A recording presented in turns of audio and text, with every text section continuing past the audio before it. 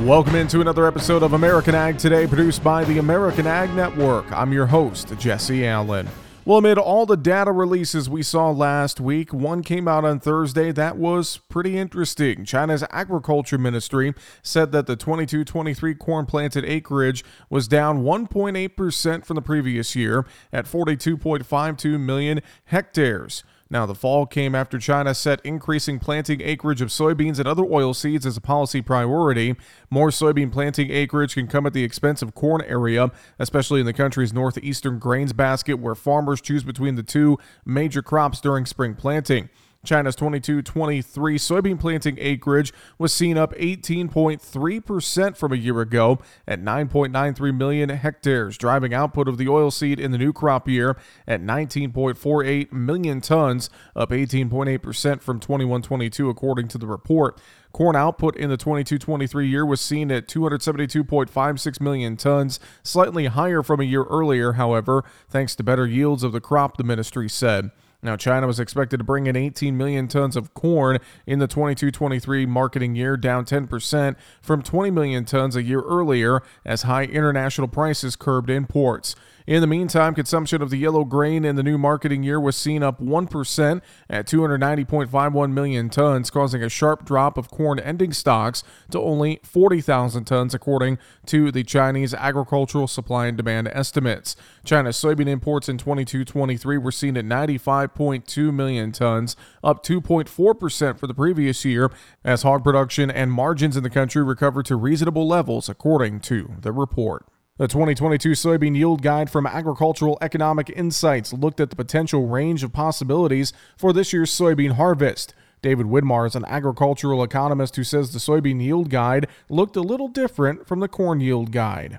Soybeans have this opposite phenomenon than corn did. With soybeans, the trend yield, or the USDA's initial yield estimate, is going to look a little bit lower than what we might initially expect. Why? Because we've had some really big yields in the last few years. In fact, only 1 year since 2014 has been below the trend line. Right now, the USDA is going to initially in February, they're probably going to carry that over into May, had a yield starting at 51.5 bushel per acre. And that's going to seem relatively low considering the bigger yields we've had in the last few years. Based on his interactions with customers from different parts of farm country, Widmar is noticing some pessimism when it comes to the 2022 soybean crop getting to the USDA trend line. Well, I think it's always an important question to ask is, when do we know anything beyond the trend yield? When can we start dialing in and really forecasting yields? From the Ag Forecast Network and the yield challenge that we have going on, where farmers and agribusiness professionals are thinking about where might the final yield outcome for corn and soybeans be here in 2022, we can already tell you that there's a little bit of pessimism between the slow planting, the wet conditions in the east, and the dry conditions in the west. Everyone's already kind of calibrating their thinking that, these trend line yields might be a little hard to reach here in 2022. From an analytical standpoint, he says it's hard to know if the pessimism is warranted yet. The consensus, that's a bunch of individual expectations.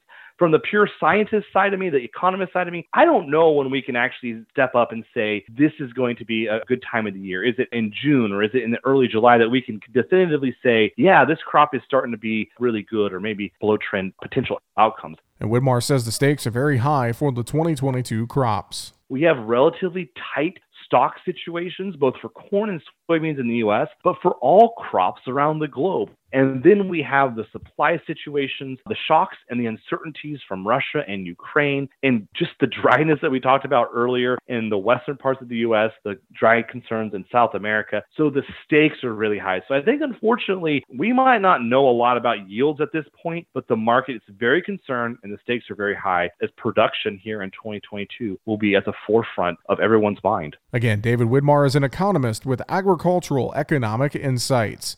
U.S. agriculture depends on trade. It is always looking to expand opportunities for overseas business. Trade was a big topic during a presentation at NAFB's Washington Watch. Greg Dowd is Vice President of Global Situational Awareness and Chief Economist for Aimpoint Research. He talked about what lies ahead for U.S. trade. That's a great question, and the answer is there's not much that's going to happen without Trade Promotion Authority, and that is expired, and it takes an administration asking Congress to reinstate TPA, and I don't see that happening, at least in the near term. So without that, that's the old fast track authority, so right. Without that, you don't have a chance to negotiate a free trade agreement. I think we really need to get back in that game, in particular with the UK. He says a trade agreement with Britain would be good for America's overall economy as well as agriculture. I think that would be an agreement that everyone would agree on is important for us economically in the United States. There's another country that we've talked about, Kenya, and it's on the docket if we get going again. And there are a lot of things that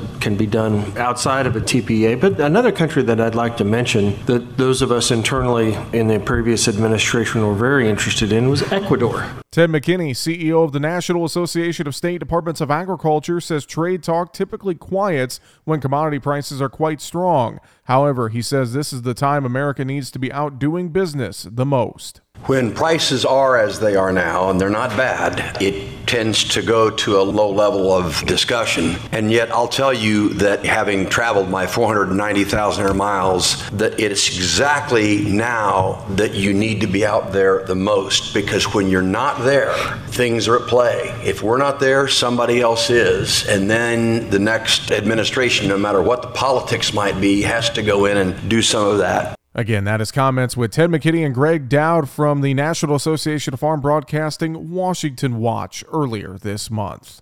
Well, from 2007 to 2019, labor force participation rates decreased 2.6 percentage points for people aged 25 to 64 in the rural United States and 0.7 percentage points for the same age group in urban areas. The labor participation rate is the percentage of the population that is working or actively looking for work. USDA's Economic Research Service released data last week that shows the larger decrease in rural participation reflects a slower recovery in those areas after the Great Recession, which lasted from December 2007 to June of 2009. Labor force participation rates for people aged 25 to 64 decreased again from 2019 to 2020 due to the COVID-19 pandemic, but decreased less in rural counties than in urban counties. Rates declined the most from 2019 to 2020 for people aged 16 to 24 and fell the most in that age group in urban counties. In 2021, labor force participation rates for each age group remained below pre-pandemic levels in rural and urban counties. And the Department of Agriculture and the Economic Development Administration last week unveiled a joint resource guide. The guide seeks to help community organizations access USDA and EDA resources to build strategies to boost economic development in rural America. You can learn more by going online to rd.usda.gov. This has been the latest episode of American Ag Today, produced by the American Ag Network. I'm your host, Jesse Allen, wishing you and yours a great rest of your day.